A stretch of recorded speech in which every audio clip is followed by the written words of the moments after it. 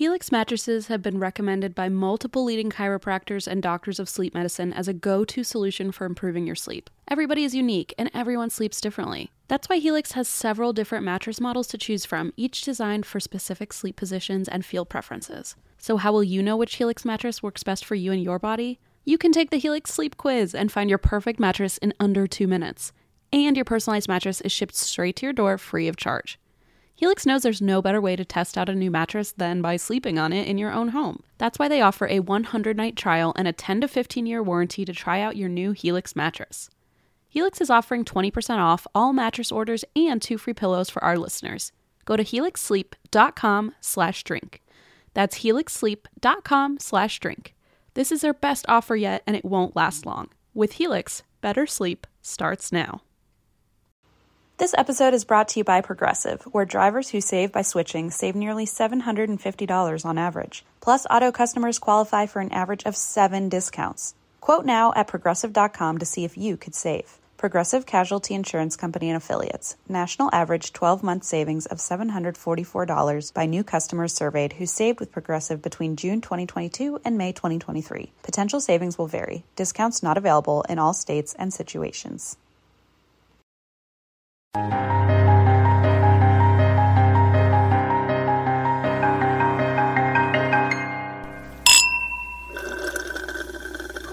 So, what's up?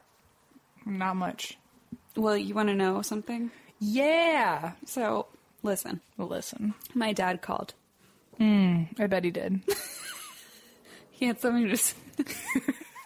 He had something to say. Whatever you're about to tell me, every millennial's eyes are just rolling into the back of their head right now. Because if you're laughing at the fact that your dad said anything at all, it's going to be good.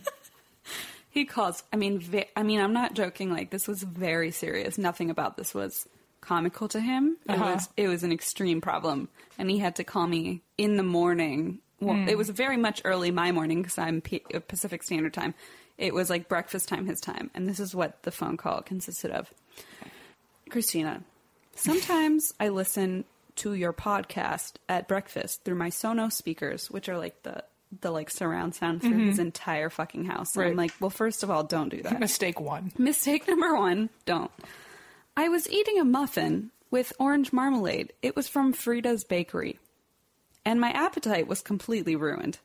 So I don't think people who want to enjoy their breakfast will be able to listen to the full episodes of your podcast. This is something you should consider. Our podcast is not called And That's Why We Eat. So there's that, Bernhard. I love when dads try to be constructive, but like at the same time, like are the complete opposite. He's like, no one will want to listen. I'm like, he's like, okay, I'm sure one person will. No one will. No, nobody who wants to eat a marmalade muffin will want to listen to the podcast. Also, let's not even get into it. Don't get into it. My dad tried saying... Yeah. My dad tried to give some constructive criticism as well. And by the way, this is a man who does not know what a podcast is.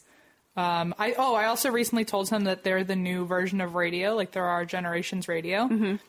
And I was like, I would go so far as to say that most people our age listen to podcasts more than they listen to radio shows. I mean, it's statistically accurate. I think the only like infamous radio shows to date still are like Howard Stern and like the Fireside Chats. Like Fireside. I was gonna say Ryan Seacrest, but I guess we'll go with Fireside Chat. I was trying to give history a chance. I like how you're trying to throw in your like elementary school history lessons. It's all I've got. But so like my dad doesn't like. But I did tell him that like a lot of people our age will definitely listen to a podcast before a radio. And my father made this sound like he was throwing up. He was like, I don't think so. Like he was trying to tell me like I don't know about my own generation. And he doesn't have a credit card. He shares a cell phone with my stepmom. Like he knows nothing about technology. He literally spells YouTube with a U. He doesn't know anything about this stuff. And tell him about the cloud. Recently, I tried to. I don't even remember how we led into this, but I was trying to tell him something really impressive about the podcast, and his response was, "Post that on the cloud." And he was like, "I don't know how, but if I could, I would." And I was like, "Well, if you find out, you tell me, because I didn't know we could post anything on like, clouds. wow, if I knew how, I would post that on the cloud. And I was like, if you figure it out, tell me. So I can do it too. That's my favorite thing in the whole world. Actually, he also recently just bought his own cell phone, so he no longer shares with my stepmom. That's amazing. Because he could not say, okay, Google, to the phone anymore, because I guess now, I'm not kidding you, that's the one reason he now has like a $240 bill every month. Because I guess, like, the new update, I don't have an Android, but that's an Android, right? Mm-hmm. But, like, apparently now it recognizes the voice of its owner, so only my stepmom can say, okay, Google. But, like, if my dad says it, it doesn't recognize his voice, so it won't just Same open with up. Siri, yeah. Oh, I didn't know that. Yeah. But so now my dad can't say, okay, Google, open the map and directions to this place. And that frustrated him so much he bought a phone. Okay, Google, open the fireside chat. I don't know what's wrong with that man. Like, I didn't ask because it's too late. He's already paying for it. But I was like, why didn't you just open it up with a passcode or something and then just go to maps? It's not hard. Insert your dad's vomit sound that he makes. If he ever listens to this, let's hope this isn't the only one he ever listens to. It's just funny because my dad's I feel like our dads are the opposite in some ways, because my dad's like extremely technologically savvy. Like like the second anything comes out, he buys like all the, like he literally bought that like surround sound Sonos system where you're in any room of the house and you can like change the music. And his favorite song is like that selfie song. Like, let me take a selfie? It's his favorite song and he thinks it's so funny. And so every time someone comes over, he like thinks it's funny to like play it in different rooms of the house. I don't know. Can't wait to meet him in October next year. Get ready. That's probably what he's going to do at my fucking wedding. So he plays our podcast on that Sonos thing. So it goes through every room of the house. And my stepmom's the opposite, where she's like, she doesn't know how to like hit space on her phone, so it's just like a bunch of letters in a row. So I feel like our parents are just a wacky group. My mom, the second anything comes out, she buys it, but it's only Apple products. She doesn't care for anything else. My dad refuses to buy Apple. He's like, Android technology, you know. Well, my mom got an Apple iWatch or whatever they're fucking called. Apple Watch. And as soon as she put it on for the first time and bragged to me about it and how cool it was, 3 minutes later in the other room, I hear her go, shit! And it had fallen and shattered all over the marble tile. Yeah. And it, like, 3 minutes into her putting it on, she got another one. She's fine. Anyway. So, that's how our parents are doing. So I know you guys wanted to hear about our parents. Because that's all this podcast is about. I also wanted to say another thing that I wrote down in a notebook that I didn't bring with me. So let's see. What was it? That's a fun game to play. It's always fun when you think, oh, I'll be productive so I don't forget, and then you forget the productive aspect of it. You're like, great, I was productive. Let me put this away in a shelf. It's like, let me write a to-do list and then throw it away and try to remember everything I wanted to say. And leave it at work so that tomorrow I can look at it and think, motherfucker, I didn't do any of these things. We have a listener named Varrock. Oh, shit, I'm spilling wine everywhere. Hold on. Whoops. Is it good? Like, oh, it's fine. If you think that's the first time I've spilled wine on this computer, look who brought his milkshake. Baby G. Hi, honey. Sweet Babu. I He's so know, good. it's so nice to you. Someone gave you that. He's like, now what do I get? He's like, what? what? Little brat. What else? We have a listener named Varrock, and he sent his company called D&K Monarchy sent a few pairs of leggings for me to try because I always talk about. And also, I've never not seen you in leggings. Yeah, it's all I wear. So perfect. So he sent that, and that was just really thoughtful of him. And the leggings are amazing. It's an LA-based company. They're all different colors. There's different lengths, and he actually was kind enough to also offer 15% off your entire order on their website, which is D as in dog, N as in Nancy, K, monarchy.com. And if you use the coupon code ATWWD, you get 15% off. And I personally, this isn't even through our network or anything. I just want to, it's just, we're just plugging whatever we want today, apparently. Well, I was just very honored that he sent them. And no, that's awesome. I wore them and I was like, these are really flippin' great. Really? So he was like, well, if you want, like, your listeners can get a discount. So I figured, why not let everyone in on the secret? Why not? So why do you drink this week?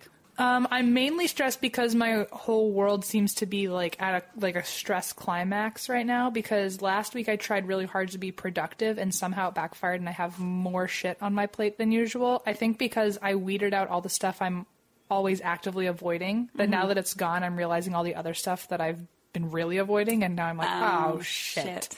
Or, my roommates are currently both moving out, so Woof. I'm very stressed out about having to find multiple roommates. I already found one, who is our friend from our Boston program, other Christine, who we've mentioned on the show before. Christine number 1. And I lived with her when we first moved out to LA, so Aww. it's like a reunion. And she's probably one of the best roommates I've ever had. So And I'm she's lucky like a for real that. grown up with like a real job. And, She makes us look like we have no idea what we're doing. I mean, We don't. We don't. Also, RJ doesn't listen to this, so I can say it out loud, but I'm also planning a going away party for him. So, but it's a surprise. I'm sorry. I'm not attending because RJ doesn't listen to this podcast. I think if he does, we'll find out if he does or not based on how surprised he acts at the party.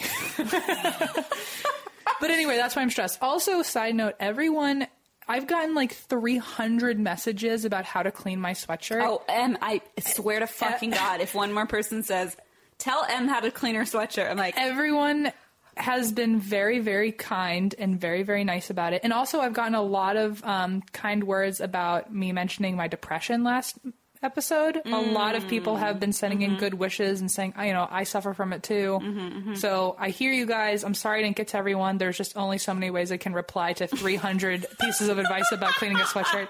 And by the way, I tried everyone's stuff and there's still a giant stain. Did you iron? Yes. Okay, I'll tell you later. There's a way to get oil. I know what it is. It's Because oil. it's all gone. It's just the oil stain. Yeah, I know how to get it out. Okay. Yeah.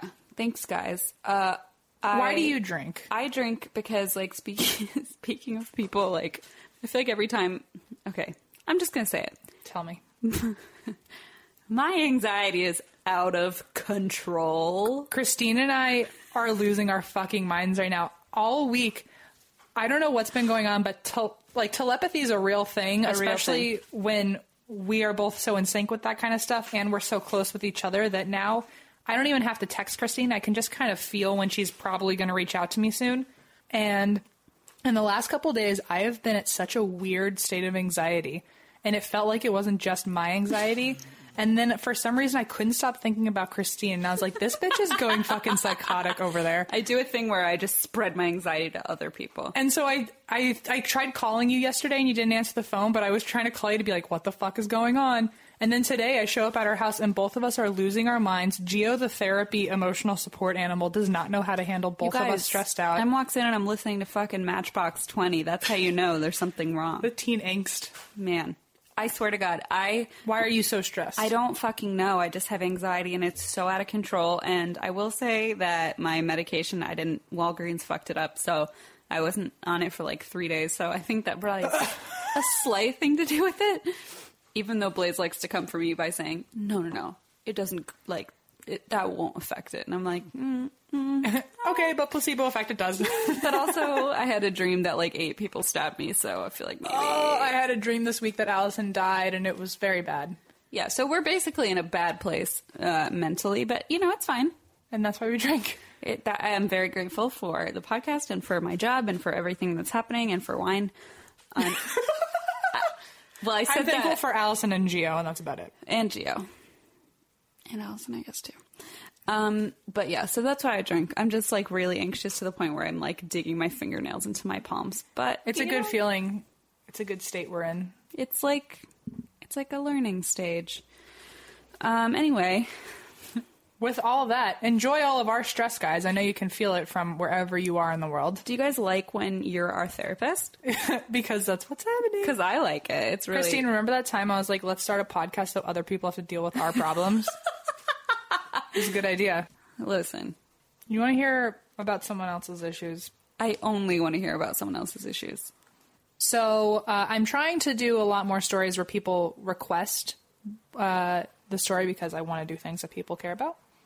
And that's why I did Crescent Hotel last week, which a lot of people wrote to me about. You're really charitable, you know? Honestly, I'm a saint. Yeah, I mean, you should be canonized. I mean, you are. We'll talk about it. You are on a candle with Gia. Oh, I love that. And you know what? That candle has not failed me or my sweatshirt. So That's right. There's only one person who requested this story. However, they took my interest in ghosts and my interest in Canada and put them together. God. So thank you to Kate, Okay. whose handle is True North Ranger. Well, she sounds like a true North Ranger to me. And she suggested the story of Esther Cox and the Great Amherst Mystery. Which sounds like a wild ride. Sounds like the guy who wrote Polar Express decided... It sounds like a video game. It sounds like he decided to write a children's book about a murder mystery. Well, here's the even more adventurous part of this story. My laptop is at 11% and my phone is at 3%. So let's see how fast I can tell this story. Dun, dun, dun. So, Hurry up, Em. here we go. All right, so the Amherst poltergeist case Oh, no. is the most well-known documented poltergeist case in Canada, my homeland. Okay. Also, a lot of people have been reaching out to me wondering why I love Canada so much. And listen, I don't know.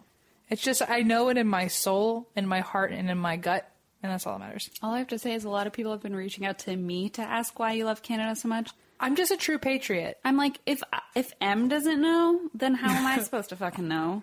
Look, all we need to know is that America may or may not be the place I end up. I will say I mean, hell is where I will end up, but in between there is like Canada. You know? Canada's like purgatory. Well, yeah. I mean, if by purgatory you mean the greatest place on earth, whether or not you've been there, yeah. In 1878, in Amherst, Nova Scotia. Is that how they say it? I like how you're like, I love Canada, and then you're like, every I Canadian. mean, it just sounded more Midwest than anything. It sounds to like me. Minnesota. Minnesota. Oh, and there go all of our Minnesota listeners. I just took a drink for them. Goodbye. In 1878, in Amherst, Nova Scotia, Esther Cox, who was 19 years old, was living with her sister, her brother-in-law, and about 7 million other people, because in this house, it was like a family of 10. Like, they were all kind of living in one small home. But they were all siblings or in-laws somehow. Okay. They also rented out the other room to passers-by. So they're just like 10 people, and then they're like, Yeah, they just all huddle together all the time. And then a rando just gets to come in. And then a demon. So... Oh, okay. So one night, Esther and her sister Jenny are sleeping in bed, and they shared a bed, by the way. Of course. And they feel something moving under the covers as they're about to go to sleep. All right, no. Esther thought it was a mouse, and they both just went to bed, which, first of all, what kind of Bear Grylls who just feels a mouse in the bed and is like, nighty-night. Honey, Sissy, don't worry. It's just a mouse. It's just... Go back to sleep. It's just vermin. One time my aunt went into her bed in Germany. I promise this is worth it. She got into bed in their house, and there was a bat hiding under the covers. Shut the fuck up. And she pulled up the covers, and it flew out from under the covers. I swear to God, I would never, ever go to Germany again. And ever since then, she has to, like, pick up the covers and look. I don't blame her. Can you imagine? Anyway. Oh, my God. Let's all take a sip for your aunt. Cheers. So they thought a mouse was in the bed, and they ignored it. Sorry. Already they're different people than I am. It was Stuart Little. And Canada is a part strong of the place. Stuart Little. He was their little brother. Apparently. So anyway, they ignored it, but they kept feeling something crawling in the sheets. And when they finally looked, they found nothing at all. The next night, because they went to bed and woke up. That's a relief. Okay. The next night, they heard strange noises coming from under the bed, and they felt their bed moving, like something was kind of kicking it from underneath. No. They looked under the bed. Poor choice again. Don't. Why? Am I just from an area where I was raised? Like, I get I had a helicopter parent raising me, but also never look under your fucking bed. I think as the 90s kids who watch, like, Real Monsters and Are You Afraid of the Dark and Goosebumps and Bunnicula, we were like, no, you don't. Oh, I love Bunnicula. Me too. But you don't fuck with that shit. So anyway, they looked under the bed. They saw nothing there but a box full of fabric. Ew. Like fabric strips for sewing, I guess. Okay. And when they pulled it out, the box flew in the air by itself. And then, because the true Canadians they are, got out of bed and walked over to it. And then... They were like, oh, sorry, box of fabric. Whoops. Oh, sorry. And so then they touched they went over to the box, and when they tried to pick it up, it flew away from them. Then they got scared, told their family came upstairs, and all of them witnessed the box fly to the other side of the room. All 10 of them. All 10,000 Canadians. 7,000 or whatever. So anyway, the third night, because we're just on a roll. Sure. On the third night, Esther went to bed early by herself. Don't do that. Again, stupid fucking choice. You gotta read a book or something. Are they even going to talk about what they saw? Or they're just like, that was weird. Are they going to talk about it to who? To anyone? Are they going to look at each other and be like, did you see that shit? Like, why is there a mouse in my bed? Why is there a box of fabric flying around? So the third night, Esther goes to bed by herself early because she says she doesn't feel well. Jenny, her sister, then goes upstairs later that night after Esther's gone to bed, presumably. But then she opens the door. Esther jumps out of the bed and is screaming, "What is happening to me? I'm dying." No. Jenny lights a lamp because it... I thought you were going to say lights a cigarette. Jenny's like, I'm too old for this bullshit. Jenny's like, oh, fuck. Jenny's like, I need a break. And that's why I smoke.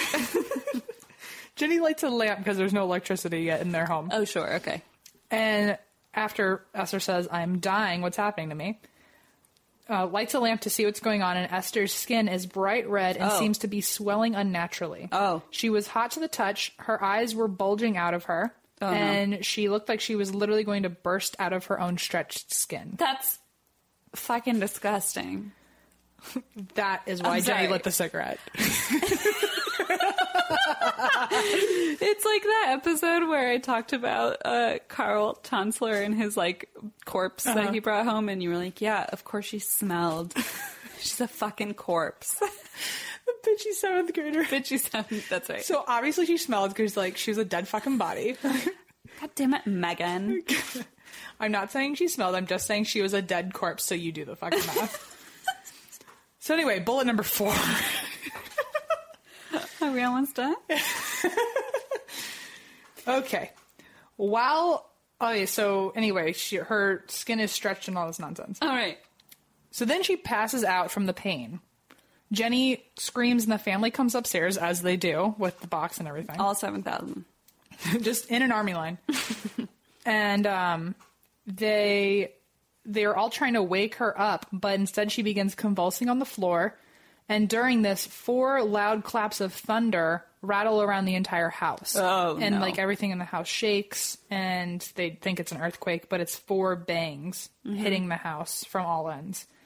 Then Esther stopped shaking, her skin returned to its regular color, and the swelling stopped, as did the thunder.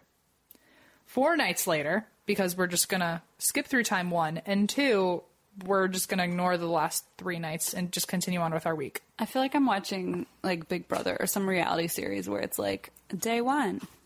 I hope like at least the night after that they were like, "Are you okay? Do you like need someone to go to bed with you? Like, what's going on?" But they just let her. Whatever. Canadians were weird in the 1800s. They were just weirdly brave.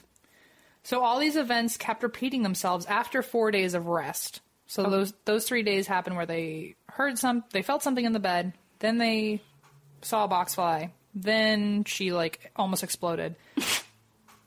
And then 4 days of nothing, and then after that, the same events began repeating themselves every night where she would like stretch out and It's like Veruca Salt or whatever. yeah, like she was turning into the Blueberry Girl, but like not in a chocolate factory, just in her weird squatting home. Her overcrowded house.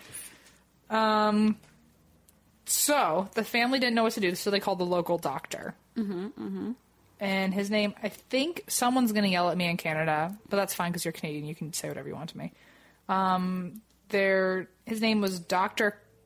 Carrite or Dr. Carrot. I'm going to go with Dr. Carrot. I'm not sure. Let me see. Carritte.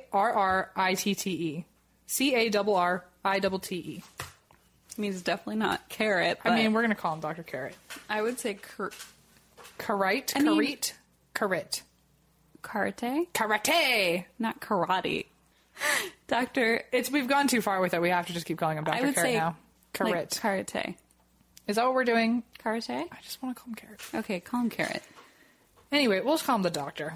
We're gonna get so many fucking When emails. don't we, Christine? Look, we thought only our moms would listen and we thought we'd get nothing but compliments. You say it to me, but I'm the one who has to respond like, I'm so sorry Em pronounced that wrong. Look, everyone, let's just all huddle together, hold hands across the universe, and understand I'm never going to be 100% right. I'm always the going to... number of emails I got about Menger Hotel, where everyone was like, why did Em say Menger? I'm Okay, like, for the people out there who are wondering why I said Menger, you all heard me for 5 minutes wonder if it was Menger or Menger. At least I was aware that I could be wrong. I said Menger, and then everyone was like, why? And I was like, am I supposed to say, oh, Look, we can't please everyone, guys. here's the philosophical reason why Em said it a different way. Right, because I'm an idiot. That's why. If you want to call me an idiot, you're not wrong. Go I for should it. just respond and say, because we're idiots. I give you permission. If they're like, it's not Dr. Carrot, be like, well, Em's an asshole. Apparently I said Glasgow wrong. And there was a whole Facebook thread about it. Because apparently I pronounced it like glass cow. Mm-hmm. And a person who's from there said I butchered it. And it's not, I mean, I guess it's just Glasgow. Whatever. Take anyone that's not in America to Massachusetts and have them spell any county. Worcester. Yeah. Spell Yeah, Worcester fucking right spell now. It's Worcester. not spelt the way you think it is. And also, although that is a British place, so never mind. Okay, everyone but England. And also, if I, try pronouncing Louisville. Try Yeah. pronouncing it. If you want to fucking say something correctly, record pronounce- yourself. right. Go pronounce- record yourself. Go record yourself with your own wish- fucking noise.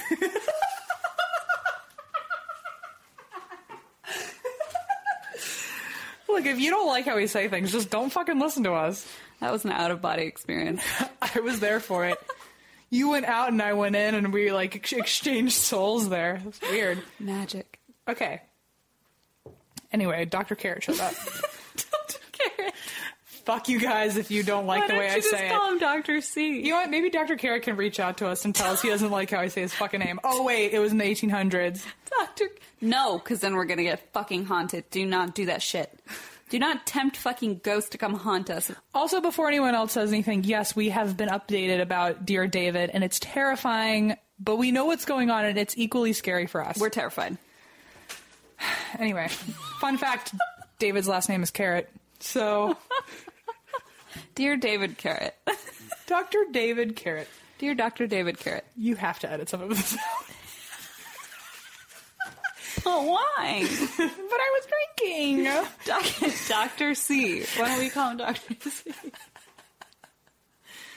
Doc. Okay. Okay, let's go. So the first night that he stayed over to examine Esther's behavior, he wrote down, because he decided he was going to keep a journal of everything that he witnessed.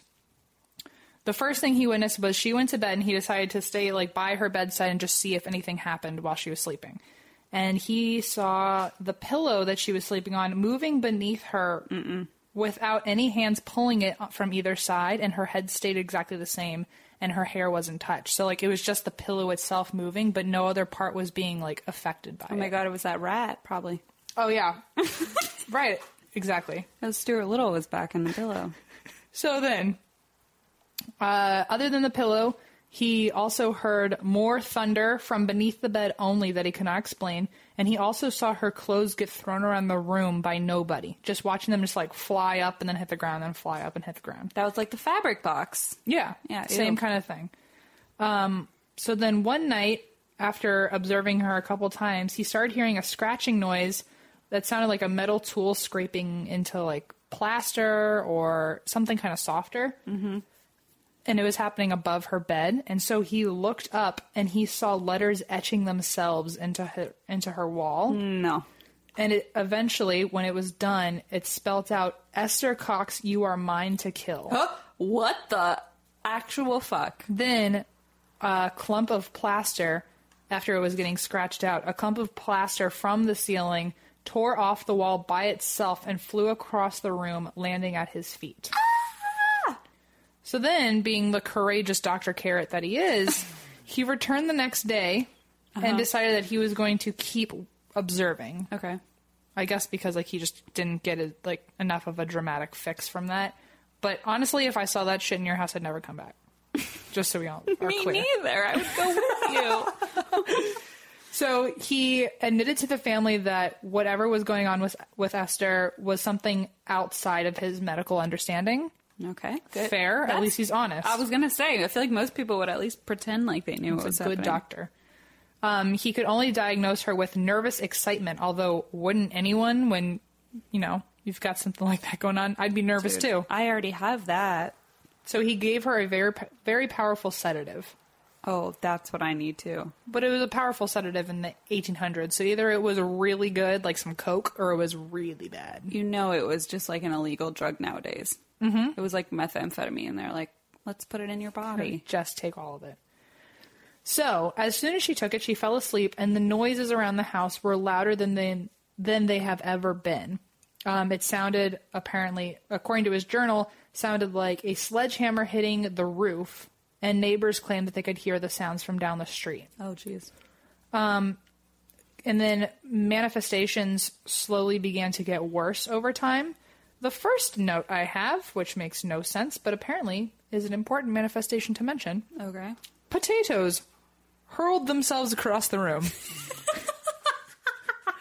Carrots and potatoes. I'm going to take a note now that I work at Nickelodeon because I feel like that's something I could work into an episode. Oh, yeah. Just potatoes just throwing themselves around. Just like lively potatoes. I wonder if it was just the potatoes. Why only those? Yeah, were there any turnips? Were there more? Was he just picky about what was going on in the vegetable bowl? It was just the root vegetables. Mm-hmm. Yeah. So anyway, those were just throwing themselves around. Right, sure. Also, spontaneous fires began erupting throughout the house. Knives and forks suddenly flew across the room and would jam themselves into walls. Good. Furniture was being moved and tossed around when no one was actually in the room. People would just come in and see it just laying everywhere. Mm-hmm. Heavy drawers would slam up against the walls. Witnesses claimed to have heard the sound of a heavy slap, and then they would look at Esther's face and there'd be a giant welt showing up. Poor thing. That's like our early episode where someone got bitch slapped. Yeah, paranormal bitch slaps. That's what she got. Pins and needles would materialize out of thin air and then fly into Esther's face. I'm sorry. That sounds like something, first of all, I'm not from Canada. You're not? Sadly. So I don't know if this is an actual scary story that people think is real or if this is an urban legend. But it sounds like with the pins and needles thing, that sounds like something your parents would tell you, like don't cross your eyes or they'll get stuck that way. It's don't do something or pins and needles just going to show up and slam into your face. I guess. It sounds like something really sick you would tell kids just to scare them. Yeah, but what? With what? What behavior would cause that? I got told if I picked my nose would turn giant like an elephant. Really? I never heard that one. That's because my families are crazy. I always thought it would be don't pick your nose or your finger will get stuck there. No, my family are crazy Germans, and they're like, you will turn into an elephant man. And I was like, okay. Okay, also, a bucket of cold water on the kitchen table multiple times began boiling on its own.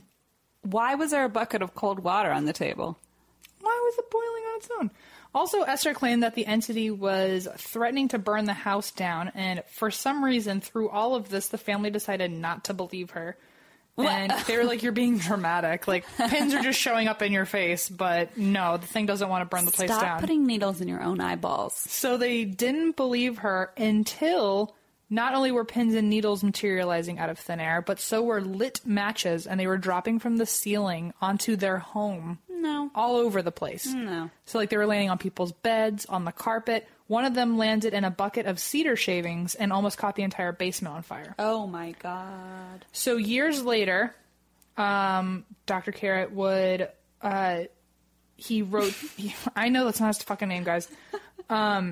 He would be quoted later talking to a colleague saying, "There was no fraud or deception in this case. Were I to publish the case in a medical journal as you suggest, I doubt it would be believed by physicians. I am certain I could not have believed such apparent miracles had I not witnessed them." Whoa. So he is on board. Yeah. Also, this was around the time where people were really getting into like spirituality and thought they could connect with the dead and tarot cards and all that good stuff. And automatic writing was one of the big things. Mm-hmm. So the family had psychics and automatic writers come through, and they just to find out what was going on. And in one session, a spirit came through named Maggie Fisher, who apparently had attended the same school as Esther, but Esther didn't remember her. Other spirits were somehow related to the family. The main one to come forward, his name was Bob Nickel. And there's a lot of coincidences that kind of cast doubt about the validity of this. Okay. Because every name that she came up with sounded eerily like people that are actually in their real life that are still alive. That's like nickel and carrot. Yeah, just inanimate objects. No, like one of the spirits, so Bob Nickel, sounded a lot like their family friend Bob McNeil. And a lot of people, because later on I'll describe it, but Bob McNeil actually was a guy, it was a family friend that tried to sexually assault her. Oh my God. And so a lot of skeptics have made the argument that these spirits were just projections of her emotional trauma. So she said she was being haunted by someone that sounded a lot like Bob McNeil. I mean, that's a fair point. For sure. So anyway, the violent demonic episodes continued for several weeks, and feeling guilty, Esther decided to move out.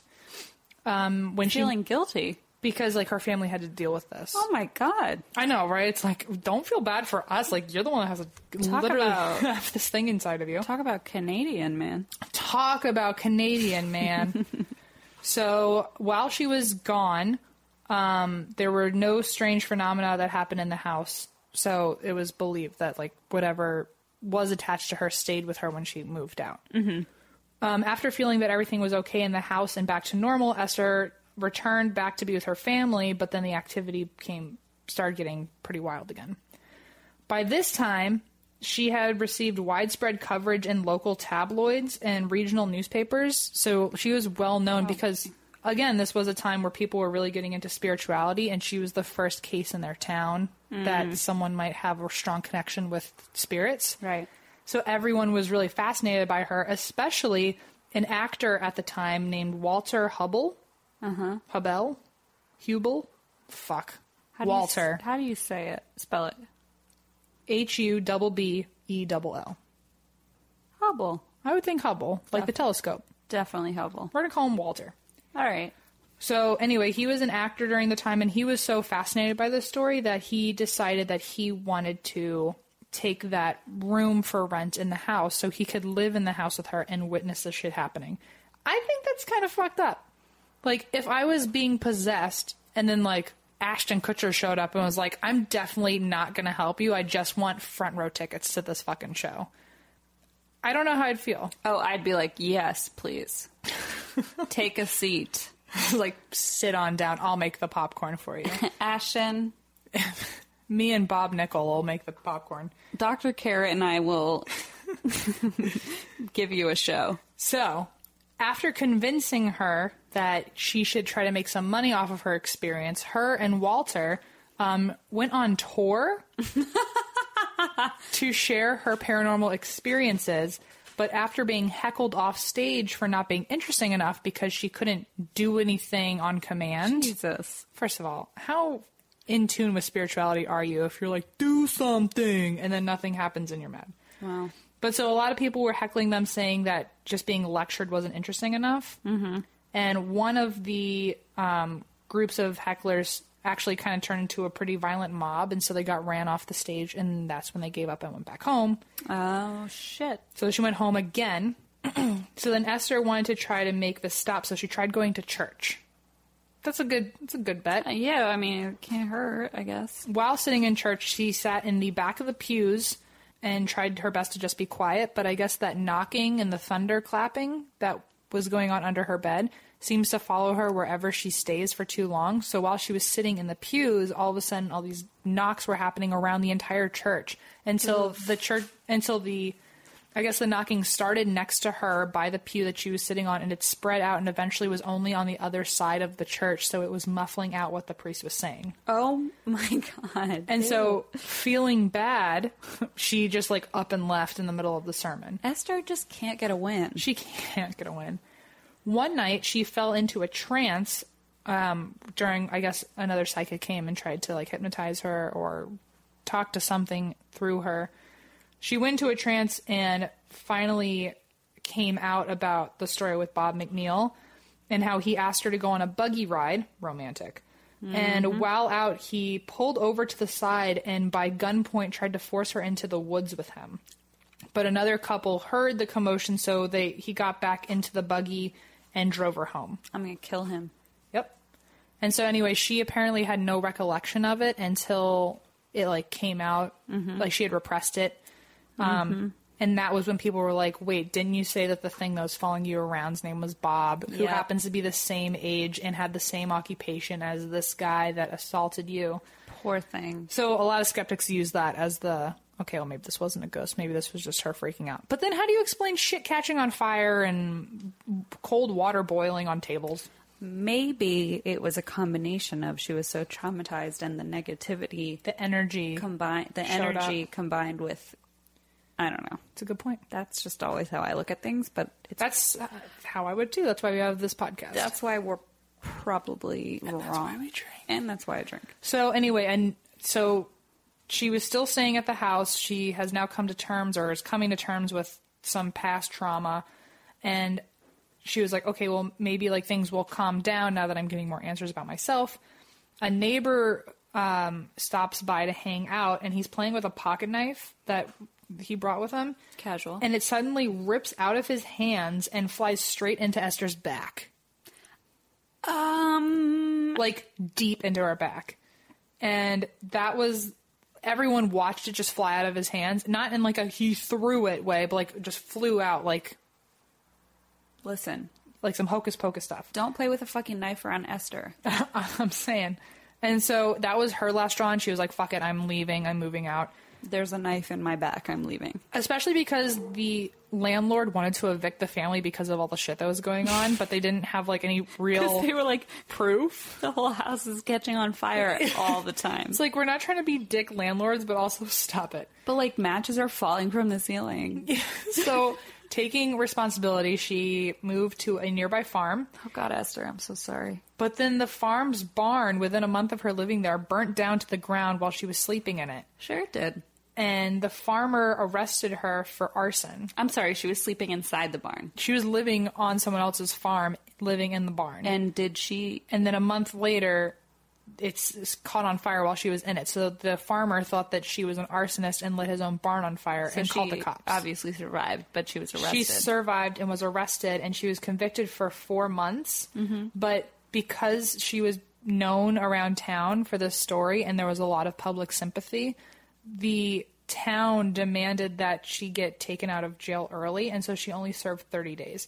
Can you imagine, one, having a town that supportive?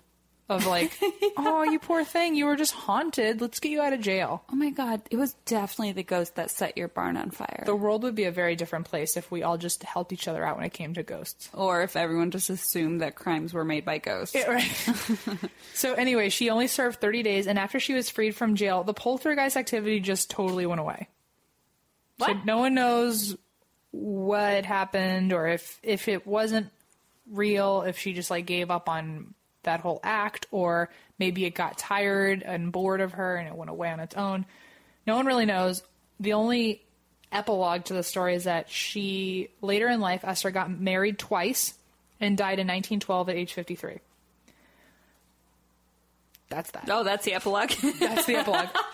Walter, the actor that went on a fake tour with her. Oh, sure, Walter. He published a book about his experiences in there, and he was also writing everything down, just like the doctor. Mm-hmm. And he wrote a book called, he wrote the same book twice. He has 2 different editions of it.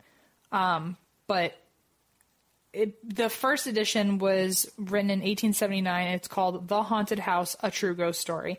And it includes an affidavit signed by 16 witnesses who swear that they saw all of this stuff. Whoa. Like an official, like, they're swearing that this happened. And then the second edition, which was in 1888, is called The Great Amherst Mystery, A True Narrative of the Supernatural. Oh, he just like amped that title up. Well, so that's the thing. A lot of people, it's like, which book do you believe? Because apparently in the first book, he was much more dramatic and very descriptive, but like very flowery descriptive. So, but then in the second one, he like tried to be really clinical about it. So like basically because his account of it within 10 years of each other is so different, the perception of like your perception of the story like really matters based on which version of the book you believe in. Right. Like in the first one, he was like kind of a dick about Esther. Like he described the sister as like really beautiful and thin and fair, and then with Esther, was like she's a queer girl. Like, it's like I'm sorry. kind of like it was like she's lazy and sulking in. She's a queer girl with like pins and needles in her face. Yeah, like she's had enough. There's like a knife in her back and there's pins in her face. Like she's not really that pretty. Well, also he went from the first book where he was saying that devils were possessing her to in the second book saying that there was just an evil ghost in the house. And like no matter what, in both books he says that there was no trickery, like this was all absolutely supernatural. But depending on which book you believe in, shows like how much drama you're really falling for. You know? Walter, you made your money. Yeah. Congratulations. Like And that's why he drinks. just relax, Walter. Tell me a tale. Tell me a tall tale. Do you maybe want to hear about a guy named Herb? Well, depending on if you are from America or the UK, wouldn't it be herb? No, Herb is the food. The food. The All right. accoutrement. Herb for like Herbert. Yes. Okay. Herb. Like Herbie fully loaded. Yes. I got you. Now we've got the American/Canadian on board. I'm blushing. Let's talk about Herb. Let's talk about Herb. Baby. But Let's talk about you and me. me. Let's talk about Herb Baumeister. German names just never work in those kind of You songs. really love the German names. R&B and German names don't go together. Herb Baumeister. You want to know about him? All right. All right. Lay it on thick. He was born in Indianapolis, Indiana in 1947 and was the oldest of 4 kids. His childhood was reportedly pretty normal until he was a teenager. Then he started showing antisocial behavior such as... Oh, no. What's one thing that you think maybe he did as a fucking antisocial potential murderer? I'm going to go with wanting to hurt people. Did you just want to hurt people? Animals. Animals? Close That's sociopathy, though. Yeah. Whatever. It's also very antisocial. I mean, he wants to kill things and get them out of his way. Yes. Let's call it that. All right. So he started... I just wanted to go with the broad umbrella term so I wouldn't be wrong. I mean... It's usually, that's how I got through high school, so. I consider Gio a people, so... Oh, baby G's so sweet. He's such a good boy. So he started showing antisocial behavior such as playing with dead animals and urinating on his teacher's desk. I did that. No, I didn't. I paused for a moment. I watched you wonder. It kind of hurt. I didn't want to judge. Okay, I feel better. One of his childhood friends later reported that Herb would fall into like these strange reveries where he would ponder like horrific things. One of them was like, I wonder what it would taste like to drink human urine. Like he would just come up with these like crazy hypotheses or like these crazy thoughts and have these reveries and tell his friends about them. One morning on the way to school, he picked up a dead crow, put it in his pocket, and when he got to school, he put it on his teacher's desk. I mean, obviously he hated that teacher. You know, I did wonder if it was the same teacher. Because it's like giving an apple to a teacher that you like. You just give a dead crow to one you don't like. Yeah, my English... Like, oh, it's finals week. Here's a dead fucking crow, professor. My English teacher, someone put a dead bird in his drawer. Oh my. And Was it Herb Baumeister? And it said, "You're dead," but it was spelled Y-O-U-R. So he was like, "Isn't that hilarious?" And we were like, "No, someone put a dead bird in your desk." With a death threat. Yeah. And it wasn't even grammatically correct. That's such an extra fuck you.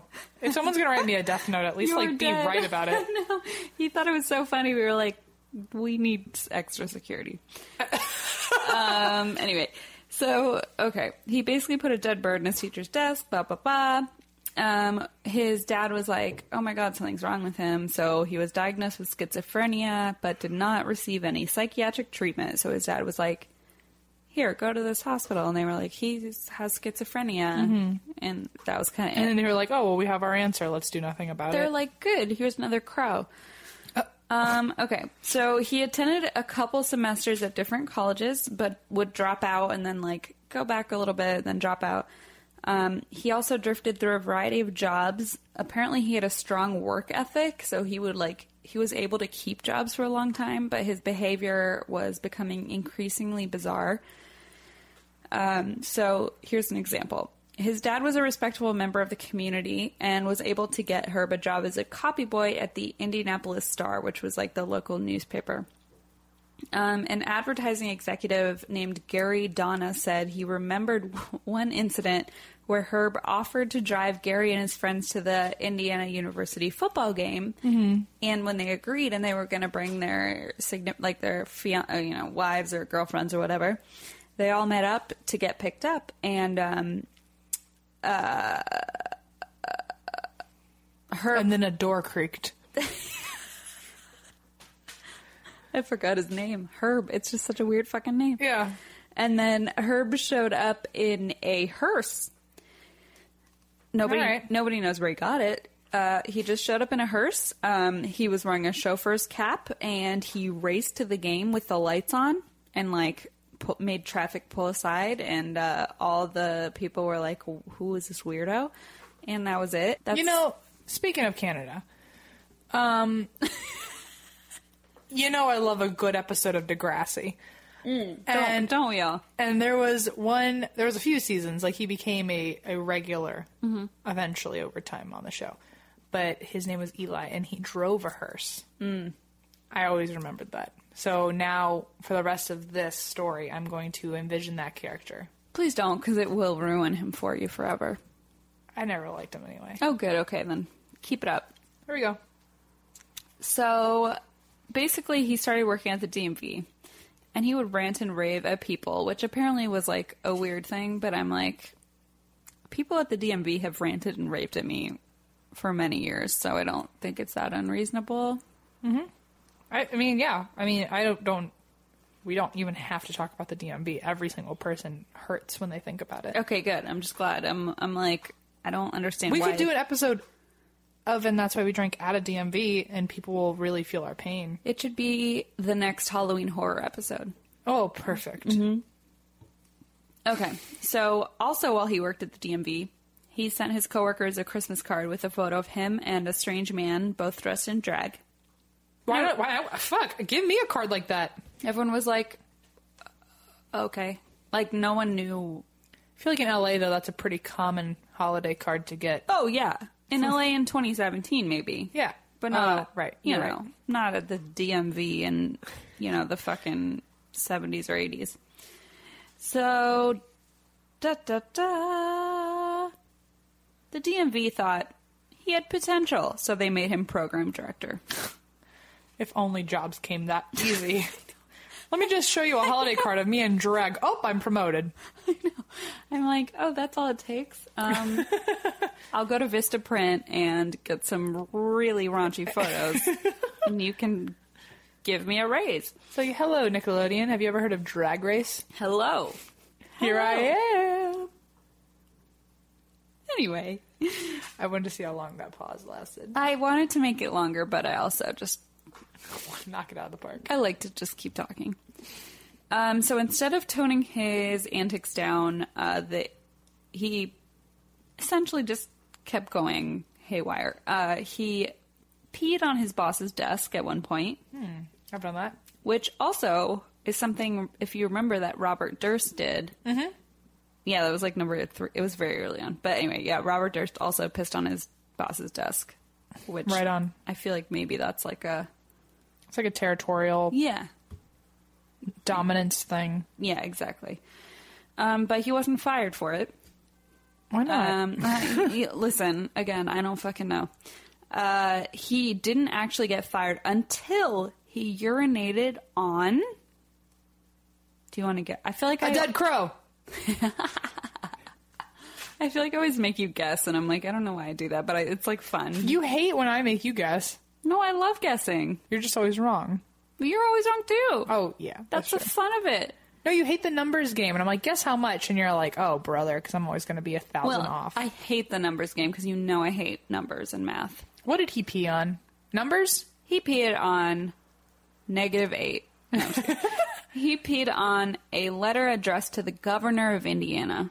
Ooh. You don't do that to the governor of Indiana. Why would, like, you're obviously doing that on purpose. Like, there's letters to all sorts of people. And then you take the letter to the governor of Indiana. Who's writing the letter? I don't know. Also, like, I don't know what's going on in the 70s when it comes to the thinness of paper. But, like, if you're peeing on that, is it just dissolving in your own hands? Like, is there even a letter to read later? Yeah, you're peeing all over yourself, too. Mm-hmm. So basically, this entire DMV smelled like piss. There it is. That's really the moral of the story. Anyway. He married a woman named Julie. There. Okay. Most normal thing you've said tonight. Just gotta ground us in reality, you know? He married a woman named Julie Sater in November 1971, and the two had 3 kids.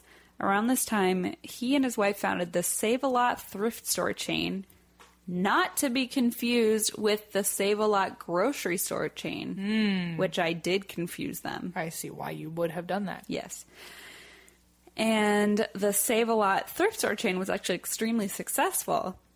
So he and his wife Julie became pretty affluent, pretty like well-respected members of their community.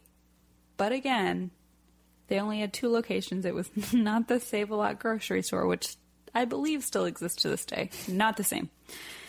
Anyway, so he and his wife had enough money at this point to move to a more affluent part of Indiana. So they moved to the Westfield district, which was about 20 miles out of Indianapolis. They bought a home called Fox Hollow Farms, which sounds like the most like bougie Indiana house of all time. And it had 4 bedrooms, an indoor swimming pool, and a riding stable. It was 18.5 acres. 1 less than mine. Okay. You're Pasadena. I'm just saying they think they're better than me, but let's be real. I have 2 indoor pools. It's like... Just pour your wine. It's like, just because your 18 acres smell like chlorine. We know if you had a pool, it would just be Shiraz, and you just dive in. And it wouldn't be indoor. It's like, I want to get some sun while I'm in there, you know? No, but that would heat it up faster. What It'd be would? warm Shiraz. Well, I don't want Shiraz. Oh. No. Listen. You could do it in white wine. You could have a pool of white wine, and that way, if you peed in it, no one would know. No, it's got... Yeah, well, that's a good point. I gotta write that down. Okay, so a Chardonnay pool. Mm-hmm. At least make it like a white wine kiddie pool, because you know that's where the pee is going. That is. But here's the problem. The Chardonnay, or the white wine, is supposed to stay cold. And the red wine's supposed to stay not as cold. So it's like, which one do you put where, you know? Yeah. I see. Well, then you could do a Shiraz jacuzzi. Yeah, Shiraz jacuzzi and like a Chardonnay lap pool. Okay? That's where we are. All right, good. Write that down. I mean, mine's going to be the coldest of all because it's fucking ice cream. Yours is just like... People will like weirdly like do that tiptoe dance walk without the towel into your like Shiraz jacuzzi, and they'll like warm up. Oh, that's so fun though. Oh, interesting. Oh, good times. We'll put it on our vision board. Wait, can we actually? Yeah. Like, I'm not fucking around. Yeah. Okay. All right.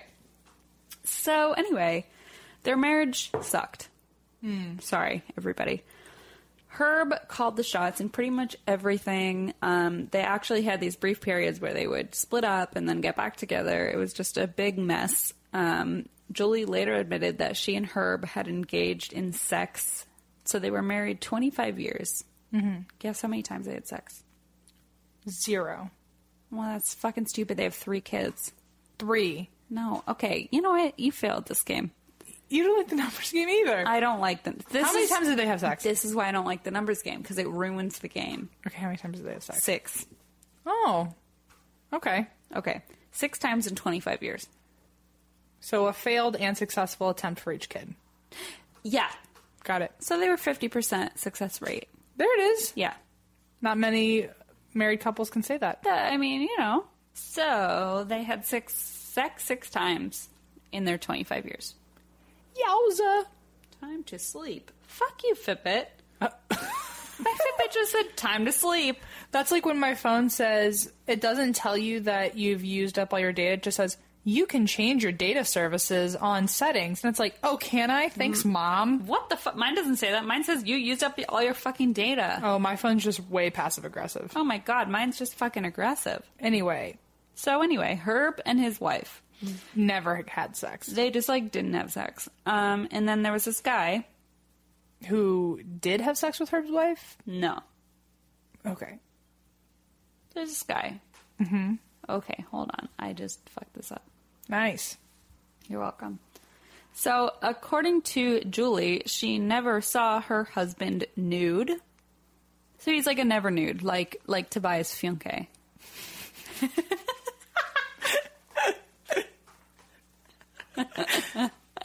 Wonderful.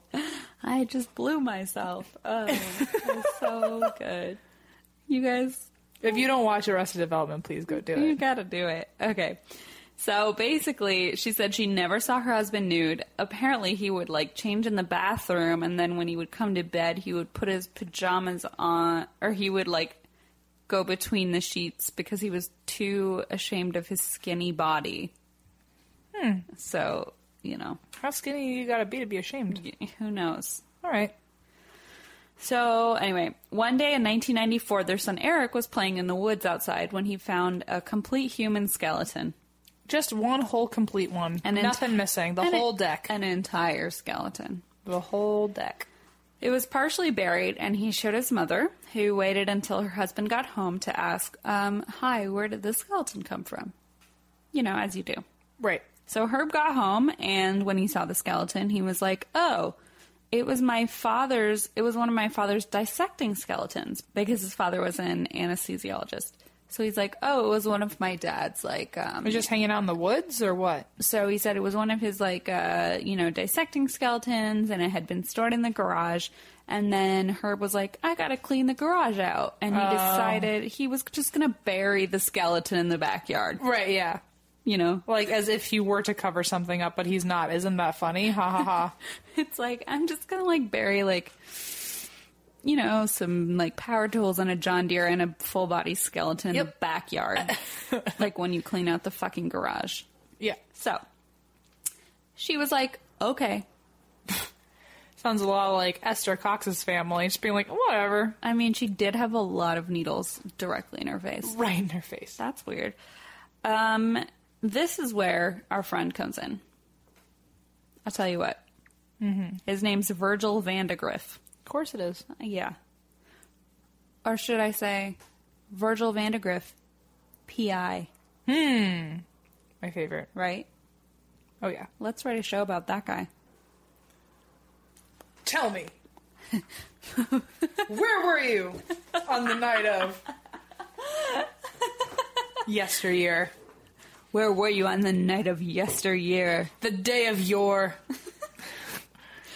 2 fortnights from the day of yore and yesteryear. A score. Where were you a score ago? Oh, that's idiotic. A score and a yore. Where were you a score and a yore ago? I tell you what, that sounds like a band name. The score of yore. And it sounds like a band that's like an Irish, like, It sounds like band. Flogging Molly. Yes. The score of yore. Literally. And they're like, oh, we're so badass. And it's like, I mean, you're good for a festival, but that's it. Looks like we found the title of this episode. What is it again? The score of yore. Sure. Okay. Write that down. I will. I do this thing where I tell myself to write things down out loud. Through the podcast so that you'll listen to it later? But always. Like, I do it all the time. Like, yesterday I was in the car and I went, write that down. But I was telling myself, but I was driving my car. So I was like, well, no one's going to... But I tell me... It doesn't make sense. It's fine. Just write that down. All right. So, anyway... Vandegrift had a private investigation firm in Indianapolis, and he specialized in missing persons cases. A woman came to him and said her 28-year-old son, Alan Broussard, had gone missing. Vandegrift assumed that Alan Broussard was just a runaway because a lot of times, he would get cases where people would come and say, oh, someone's missing. A lot of times it turns out to be a runaway or a miscommunication, so on and so forth. Mm-hmm. So he did a little research. He found out that Alan Broussard, the guy who had gone missing, was a heavy drinker. He was gay. And again, this was in a Bible Belt town. It was in, Indiana. Mm-hmm. And he was last seen leaving a gay bar named Brothers. So he kind of kept that information. And then pretty soon after that, he found out that an Indianapolis police detective named Mary Wilson was working on the cases of other gay men who had disappeared in the area. And he noticed parallels between them, including their ages, obviously their sexual orientation, and their physical appearance. So he was like, this is a little fishy. Then he saw a small article in a gay lifestyle magazine called The Indiana Word about a man named Jeff Jones who had disappeared the year before, who had essentially just vanished. He was like, these are really similar to the other men who have gone missing. So at this point, he knew something was up, but it wasn't until another man, 34-year-old Roger Allen Goodlett, vanished after visiting a gay bar that he suspected a serial killer. Oh, my. So when Roger disappeared, he was like, okay, something's up. This is not normal for, a small Indiana town. It's just not normal. So the police seemed disinterested in his findings. Surprise, surprise. But he decided to investigate anyway as a private investigator. A few weeks later, a man named Tony Harris, which, by the way, is a fake name because he did not want to be named. Okay. For fear of his life. Okay. Who knew Roger Goodlett, the last man to go missing. Oh, no. From the gay bar scene, approached Vandegrift with some new information. So he told him that the police had ignored his story and thought he was crazy. He told the FBI, who thought he was on drugs. Mm-hmm. And then he called Roger's mother, so his friend's mother, and Roger's mother put him in touch with Vandegrift, the private investigator. Okay. So he said to Vandegrift that his story sounds crazy, but it's 100% true. And he said, I met a man, and I know he was a serial killer. Oh, crazy. So Tony was terrified for his life telling the story, but over the course of a few weeks, he kind of gained his trust, and he was able to reveal pretty much the whole story. Let me tell you Tony's fucking story. Tell me Tony's fucking story. It's bananas. I want to know. It's bananas. We all want to know. All right. Take a drink, y'all. Tony was at a local gay bar in town called the 501 Club when he noticed a tall, lanky man. Tony took note of him because of the way he was scrutinizing and staring at the missing persons poster behind the bar. The poster was a picture of Roger Goodlett, who was Tony's friend, who had gone missing. And Tony said he could simply tell by the way that this guy was captivated by the poster and staring at it that he had something to do with his friend's disappearance. So he did something questionable. What? He went up and introduced himself. The man introduced himself as Brian Smart and said he knew nothing about Roger because Tony asked. Mm-hmm. He did, however, invite Tony out for the night, and Tony agreed. So Brian Smart said he was a landscape artist from Ohio, currently living in an empty house outside town. and that he was landscaping the property for its new owners who were going to be coming soon, but who weren't living there yet. Mm-hmm. So he invited Tony to his empty house for a cocktail and a swim. Oh, my. Red flag number 1. So this is where shit gets weird. Brian drives Tony out into the suburbs in his Buick. They arrive in a neighborhood of large houses and horse stables. They arrive at a dark, unlit mansion, enter through a side entrance. Tony follows Brian through a number of rooms, then down into the basement, where they arrive at an indoor pool. Of Shiraz. No, that's the jacuzzi. Right. Sorry, the rosé. Actually, rosé would be a good fit for an indoor pool. Mm-hmm. The outdoor pool. All right, we'll talk about this later. So they arrive at an indoor pool, and in the darkness, Tony sees a number of mannequins staged in various poses around the pool. And then Tony got the fuck out. Oh, no. Tony's an idiot. Tony had quite a night. Brian explained, I get lonely down here. They give me company. The second you meet someone who says that, you turn around. The second you see a mannequin, you turn your body the other way, and you go as far in that direction. The second you meet someone who isn't also creeped out by mannequins, just go. You might die really, really, really soon. Like, if you see a mannequin, I don't care if you're in Nordstrom or, like, where you are, but just... Like, I know I'm going against my own people here, but mannequins and clowns, I swear to God, if someone is like, look at all of my clown dolls, they keep me company. It's like, well, I'm certainly not gonna. Bye. It's like, you should go drown in a pool of Shiraz. What? I don't know. I don't know what else to say. I'm just really worked up about this. Tony? The fucking pool is surrounded by mannequins. Let's just remember. Wait, what? The whole pool? Yes. Oh, I thought we were in a little shed next to the pool. I didn't know we were. My friend. I just said. I think you did, and I just ignored it. I know. I didn't want it in my head. In the darkness, Tony sees a number of mannequins staged in various poses around the indoor pool. Yeah, never mind. Okay, so... You know, like, you were right. You just forced the knowledge into me. Yeah, okay. I didn't want it, but here we are. That's what I do. So he's surrounded by mannequins, right? Okay. So, Brian's like, hey, do you want a drink? And Tony's like, no, thank you. Good boy. But then he notices that Brian kind of darkens at this rejection, right? Ooh. But then Brian's like, it's time to party. But then excuses himself briefly. And when he gets back, he apparently has a completely different attitude. Was looser, was chattier, and Tony later said he believed he had gone back and taken drugs. Mm-hmm. Probably coke. So Brian then convinces Tony to go for a swim. And Tony obliges. So Tony gets into the pool naked. The two of them chat about a number of topics, and then all of a sudden Brian's expression changes, and he says, I just learned this really neat trick. Okay. Let's just remember that they're surrounded by fucking mannequins. Haven't forgotten. Let's just remember.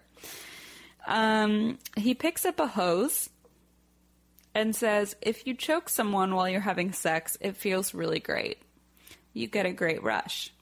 He explains which two veins you have to pinch to get the right buzz, and says you can tell it's working when you see the person's lips change color. Fuck that. So Tony's like, just like, I don't know, in the pool, like doggy paddling at this point. Real sexy. Also, in case any of us thought, oh, maybe, if they're in the pool having a good time chatting and you think like, oh, this could be romantic. Remember what they're looking at. Like, you could think that this guy maybe isn't crazy and then look over his shoulder and see 5 mannequins watching you get choked out as you doggy paddle. And they're posed mannequins. Gnarly. And this guy's holding a hose. Talking about pinching your... No thanks. Yep. So I guess they'd try it. So he's like...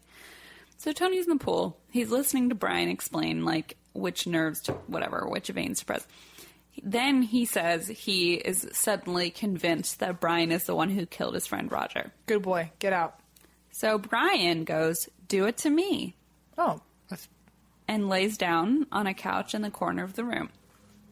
So Tony puts the hose around Brian's throat, and Brian starts to masturbate Okay. while he's choking him. So guess what Tony does next? Does he try to snap his neck? Does he hurt him or run away or call the police? No. He lets Brian tie the hose around his own neck.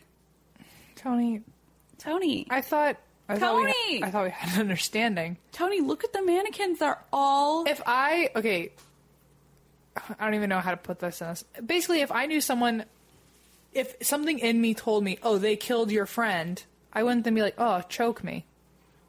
Well, yeah, but you're not Tony. Apparently not. Apparently I'm smarter. So Tony did not heed the wisdom of the mannequins and was like, okay, sure. But this is what he did. All right. He let Brian choke him, but when it became too intense, he pretended to be unconscious, which I feel like is probably pretty hard if you're, like, being choked to death. Yeah, like you're already literally going unconscious. Yeah. Not voluntarily. And you're so to also act and get the same effect is pretty impressive. You'd think your, like, intuition would be to, like, fight back. So, like, to make your body pretend to be unconscious seems, like, pretty difficult. But that's what he did. So when he pretended to be unconscious, Brian got off of him and started to whisper his name. Then he started to shake him violently. And then Tony opened his eyes and grinned at him. And Brian freaked the fuck out and started yelling about how much Brian had scared him and said, "You know you can die doing this. There have been accidents." And then Tony has the fucking balls to say, "Is that what happened to Roger Goodlet?" Oh. Tony is a bold, bold man. Was he one of your accidents? Oh, shit. It's like a fucking movie. Like, what? Whoa, yeah. Stop. Mm-hmm. Very, very dramatic. Was he one of your accidents? Okay. Reaching. I feel like his mother. I'm like, Tony, this isn't some sort of movie. Come over here. Tony. Get away from that. Shut your mouth. What did I tell you? Brian apparently just stares at him and doesn't answer, but just grins at him. The worst. Yes. Still high on whatever drugs he's taken. So Tony basically just waits until Brian's asleep, then starts scouting out the rest of the house to see what's up. Oh, so wait. Oh, he doesn't leave. He just, like, wanders around the house. He literally scathed death. Yeah. All right. What the fuck ever Tony wants to do, I guess, is what Tony's going to do. Tony is just, like... strong-headed. Let's leave it there. Like, let's talk about Die Hard, but, like, the Tony version. Right. Like, Tony just won't succumb to this. It's like Tony get... Okay, what happened? This tomfoolery. So, Tony's walking around, and he's like, oh, here are children's toys and women's clothing. Clearly, Brian has been lying. He's not the landscaper of this empty house. Like, someone lives here, and it's him. Then he goes, oh, Brian Smart is probably not his real name. Why don't I go find out his real name? Mm-hmm. So he goes all the way back down to the basement pool and finds Brian's fucking pants that are on the ground. Yeah, gets his wallet. But while he's shaking the wallet out, Brian wakes up. Jesus Christ, Tony. It's like a fucking movie, right? So somehow Brian wakes up and Tony's like, oh, hi, good morning, whatever. Somehow Tony convinces Brian to drive him back into town unscathed. Brian congratulates Tony and says, you really know how to play. Yeah. Yuck. And then drops him off. So, let's get back to our friend Vandegrift, the PI. Vandegrift hears the story. He goes to Detective Mary Wilson, who had been investigating missing persons cases around this time. I think I mentioned her. She was like an Indianapolis police detective. Super sleuth. So Mary takes Tony on a prowl throughout the suburbs. They stopped at different estates to see if anything seemed familiar. She also had several men stop troll gay bars around town to talk to like patrons and owners to see if anyone knew who this guy might be. At this point, Vandegrift's secretary, Connie Pierce, a.k.a. Em and Christine, decides to call a friend of hers, a psychic named Wanda, which, like, also, did they do that on purpose? Like a fish named Wanda? Oh. Like a psychic named Wanda. Yeah, maybe. Whatever. So, Connie calls a psychic named Wanda. And plays Wanda the tapes of the interviews with Tony. Here's what Wanda said. I see a man tied to a bed, handcuffed, spread-eagled. I see pictures being taken while he is being strangled. The tongue is swollen, quite long, coming out of his mouth. And the eyes. Oh, that's a hell house. Tell Tony never to go there again. Oh. Dun, dun, dun. Wanda fucking knows. Fucking fish named Wanda knows Also, all... you realize why they called her Wanda, right? No. Because of Fairly Odd Parent? Yeah. Wait, because why they called this psychic Wanda? Oh, no. I thought you meant why they called the fish / fairy godparent in the Fairly Odd Parents, why they called her Wanda. I did not know that until this very second. What are you talking about? I don't know. What are you talking about? Why did they call the Fairly Odd Parent Wanda? It's literally just hitting me right now. The fish named Wanda. Uh-huh. Right? Why did they call her Wanda? Because I don't know. What's the answer? I don't know. Because, like, she has a wand. Oh, yeah. That's it. But it's not, like, based on a fish named Wanda, because aren't they fish? Oh, I see what's happening. That's why I'm confused now. I feel like there's multiple layers to this. I feel like you knew what I meant and I knew what you meant, but Yeah. we both thought there was another thing that we were both missing. Yes. All right. Let's just erase all that. We complete each other. Ah. A fish named... But I was going to Yes. say that. I was going to say, oh, a wand, but then I was like, maybe it's something deeper. Okay. Hi, Nickelodeon. You should work for them someday. So, you think, though? I think you'd be good at it. But obviously not, because I don't really get how their shows work. I guess not. No. Well, seriously, I mean, there's no show about Geo yet, so. Yeah, there's not yet. He could be the new Blue's Clues. Oh, my God. He could be the new face. Oh, he could be the new face. Oh, my God. Remember Face? Face loved peanut butter and banana sandwiches. So did I. Me too. I learned it from Face. Me too. Stop it. Okay, let's just keep going. Oh, God, this is beautiful. So, anyway, Wanda's like, listen, Tony, don't go there anymore. And the search continued. So, at this point, let's go back to, remember Herb? Oh, who could forget? Herb's marriage is unraveling. Steady decline. It just down. His and his wife's company, the Save-A-Lot thrift store, is going down the drain. So are their finances. It's been about a year at this point after the search for Brian Smart has begun. Tony, our friend Tony, is at a bar called the Varsity Lounge. When who does he see walk in the front door but Brian Smart himself? Oh, my. He, being fucking Tony, so nonchalant, doesn't act, surprised or whatever, just has a conversation with him, spends the whole night talking to him.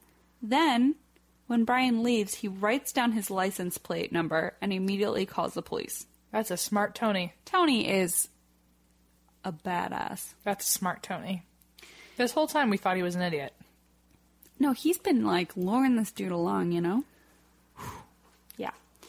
And surprise, surprise, the license plate did not belong to a Brian Smart, but to a Herbert R. Baumeister. This is slowly moving from any old movie to, a Lifetime movie. It's 1,000%. But a more progressive, where it's, gay men instead of just, heterosexual people. I see what's happening. The detective, Mary Wilson, if you remember, confronted Herb at his store, but he refused to let her search his property. And then so she went to Julie, his wife, who was equally as stubborn, but Mary gave Julie her card and said, it was basically like one of those Law and Order moments where they were like, if you change your mind, give us a call. And then left with putting doubts in her mind, Nice. So, lo and behold, 6 months later, Herb was out of town, and Julie, his wife, had her lawyer call Mary Wilson, the detective. She told Mary about the time her son found those bones in the backyard. The fucking skeleton that was, you know... Not a Halloween costume. What do you call it? Dissection skeleton? Yeah. Not a Halloween decoration. No.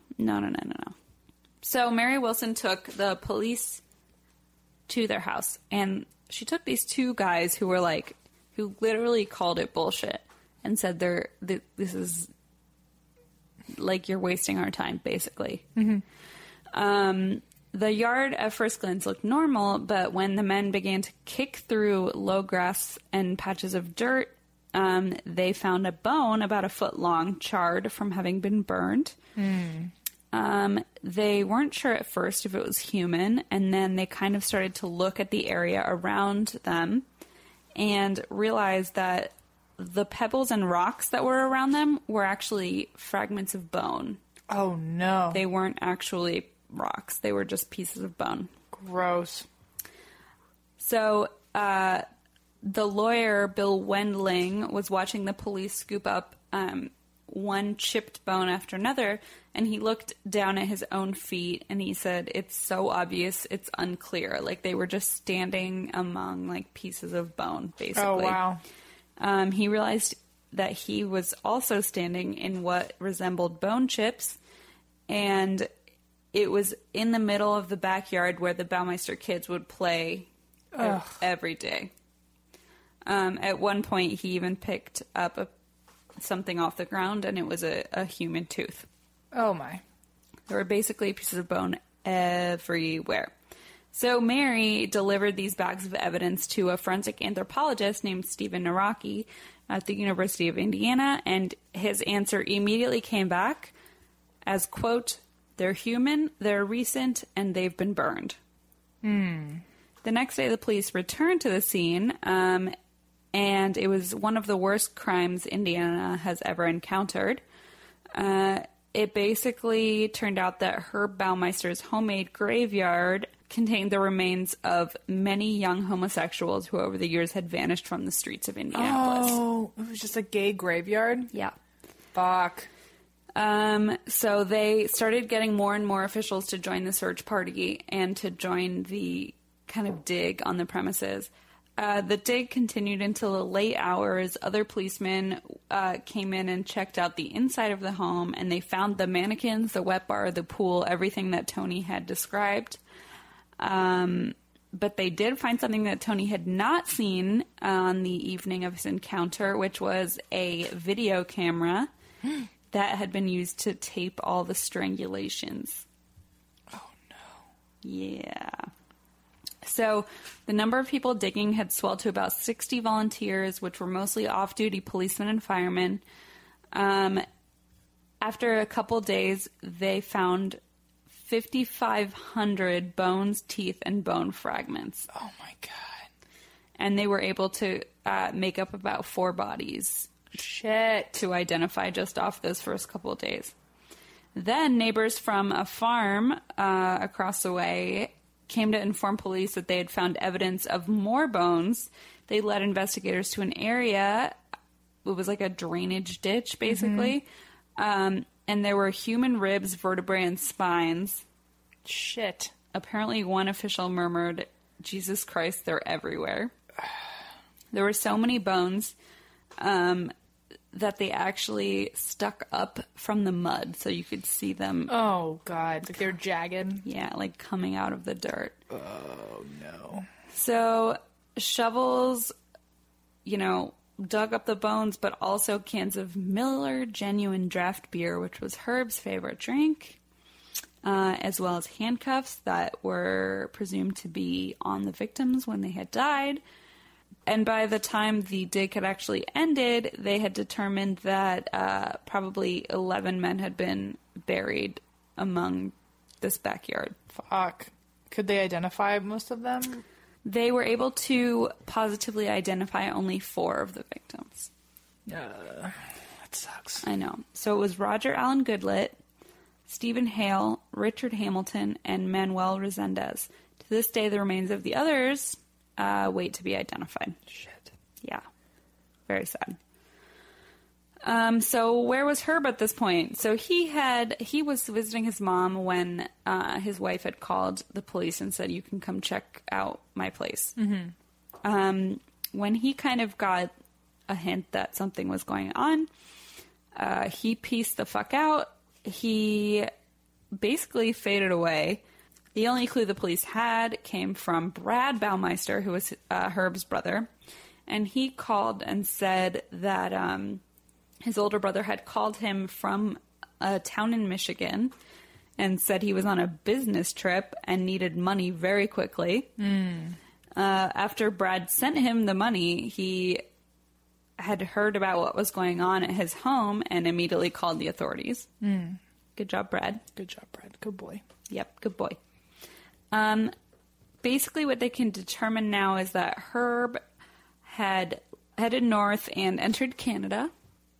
He basically spent several days there, then drove east along the Lake Huron shoreline to Grand Bend, Ontario. And there, on the evening of July 3rd, he took his .357 Magnum revolver barrel to his forehead and pulled the trigger. Yikes. He took his own life, and the note he left behind said that he blamed his failing business and an irreparable marriage, but there was no mention of the bodies that he had left behind in Westfield. Instead, his final words on the 3-page suicide note explain that he would now eat a peanut butter sandwich, his favorite snack, and then go to sleep. Wow. The evening before he died, a Canadian trooper had stopped him because he was sleeping in his car under a bridge, and he explained that he was merely a tourist passing through. She noted at the time some luggage in his car and what looked like a pile of videotapes. Oh, crap. In his backseat. The videotapes, Virgil Vandegrift believes they might be the videotapes of the strangulations. The strangulations that he had committed. But when they found his body after he had killed himself, there was no sign of the tapes on him. Vandegrift basically said he must have tossed them in a lake before he shot himself, and then added, perhaps it's for the best. Perhaps. Interestingly enough, Baumeister's photo actually matches the police sketches drawn from witnesses who thought they'd seen the I-70 Strangler because he had a lot of business trips to Ohio. And one eyewitness actually came forward to identify Herb's picture as that of the same man who had driven his friend home from a bar one evening in 1988. And his friend had actually been found dead the next morning. So not long after, representatives from Ohio and Indiana held a press conference to link Baumeister with the I-70 slayings. And people aren't sure whether he's actually the same guy who had committed the I-70 stranglings or not. But everything does seem to point to him, especially because the roadside killings on I-70 ended the same time he bought his house and now had a place to bury bodies and hide. Oh, shit. Hide the bones. That's like a prequel / 1.5 again. Exactly. So all in all, he was linked to about 18, but assumed to be more victims. Wow. That's the story of Herb. That's wild. Right? Yeah. Nuts. Nutso. So, ta-da. I need a drink. I'll tell you what. Is that all you got? That's all I got. We got our thing today. We got a thing? Yeah. What thing? Our Facebook Live. Oh, is that today? Sunday, right? Yeah, today at 3. Hey. We will be here for your whatever questions you have. And I finally have an iPad tripod holder, so we're not going to be just like fucking around with the noise again. Perfect. Can't wait. I promise. Anyway, we love you guys. Thank you for listening. Thank you. We love you guys. And that's why we drink. And that's why we drink. Here, clink it. That's M's middle finger on my wine glass. That's probably the best description of our podcast. Your middle finger in my wine glass. And that's what you're doing. That's what I drink. Bye. Want the same expert advice you get from the pros in the store while shopping online at DiscountTire.com? Meet Treadwell, your personal online tire guide that matches you with the perfect tire for your vehicle. Get your best match in 1 minute or less with Treadwell by Discount Tire.